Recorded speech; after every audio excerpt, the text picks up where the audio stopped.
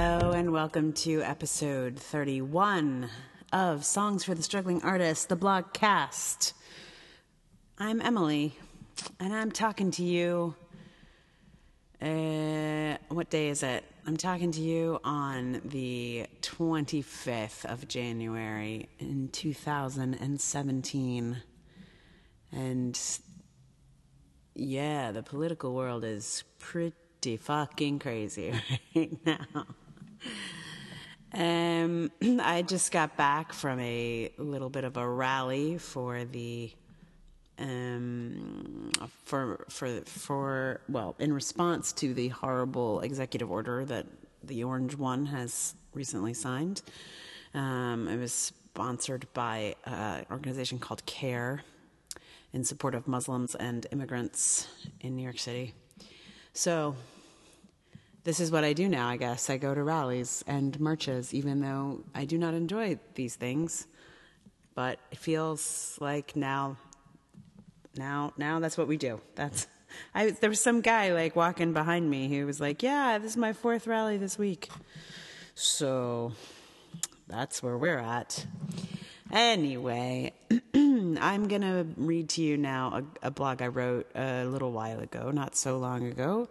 Things have not changed so very much, but I had some other things I wanted to get out a little bit earlier. So this one I haven't recorded, although it was posted on the blog a while ago. So if you want to be a little tiny bit more current, I recommend reading the blog.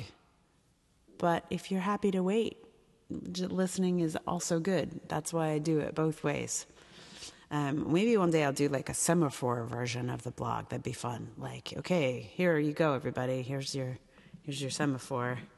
Those of you who want neither to read nor to listen, just watch flags waving. Anyway, so this blog is called My Haggification Has Begun. The patriarchy won big time on November 8th, 2016. Enough voters and enough Russian hackers wanted the patriarchy to win. Enough people were like, yeah, the primal expression of the patriarchy is for us. And they voted for it. It's pretty fucking awful. But the patriarchy won. And I hate it. It made me cry, big, sloppy tears, and I was paralyzed and horrified and ready to hide in a basement for as long as was necessary. But then a switch got flipped. And I realized that just by existing, I am a middle finger to the patriarchy. The guy who won the contest is the straight-up id of the patriarchy, and he has a lot of opinions about how women should look, as does the culture in general. I do not fit most of his criteria, and am therefore, like his opponent in the election, nasty. And, like many of my sisters in the fight, I am embracing my nastiness. Because when the patriarch-elect called Clinton a nasty woman, we all knew what he meant. And we all knew that for him, nasty woman was redundant, because woman means nasty to him just by itself. We know he means women are gross with body fat and hair and blood coming out of our wherevers.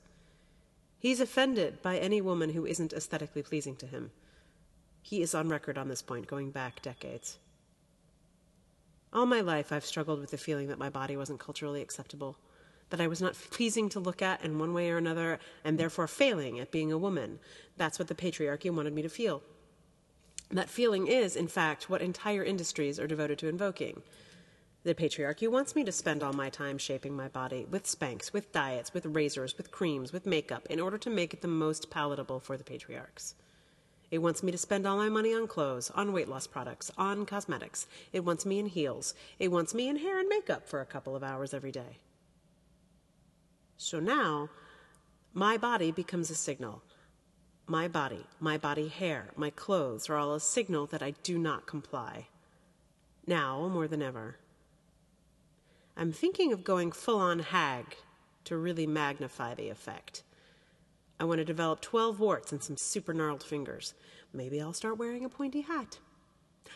I will no longer be aesthetically pleasing for the patriarchy. I am interested in full-on haggification. My entire life, some part of me was still struggling to please the patriarchy. Will the patriarchy still like me with this haircut? Am I shaving my legs correctly for the man? Is this the right dress for the patriarchy? Sidebar, I'm going to start adding for the patriarchy to my fortune cookies, replacing the standard in bed. So I'll see such fortunes as, you will soon go on a great journey. For the patriarchy. You can play too. It'll be fun.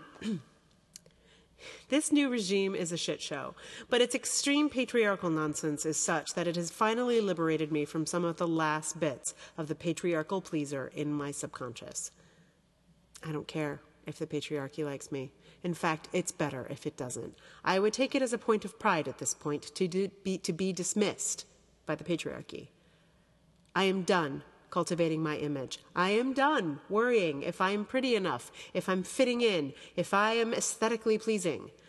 I have had decades of that, and now I am embracing my inner hag. And she is pissed and nasty.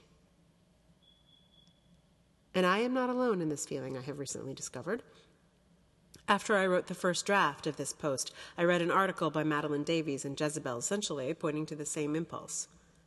Women on the street, the sorts of whom who have never given me a second look, are suddenly smiling at me and nodding. I think we recognize each other now. The dissidents. The patriarchal warriors.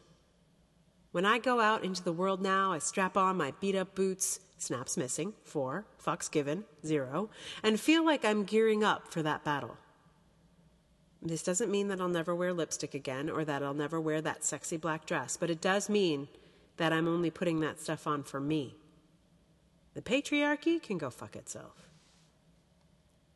The good news is that I can fight the patriarchy just by existing, just by walking around in my body. And for every fat bitch that gets shouted at me just for shaking up space in the world, I am now receiving nods and solidarity from my fellow warriors in equal measure. It's a fight out there, for sure. But I am hagged up, geared up, and ready to go. The patriarchy may have won this round, but the fight's not over. So there we have my haggification. And I started this recording a week ago on the 25th. It is now January the 31st.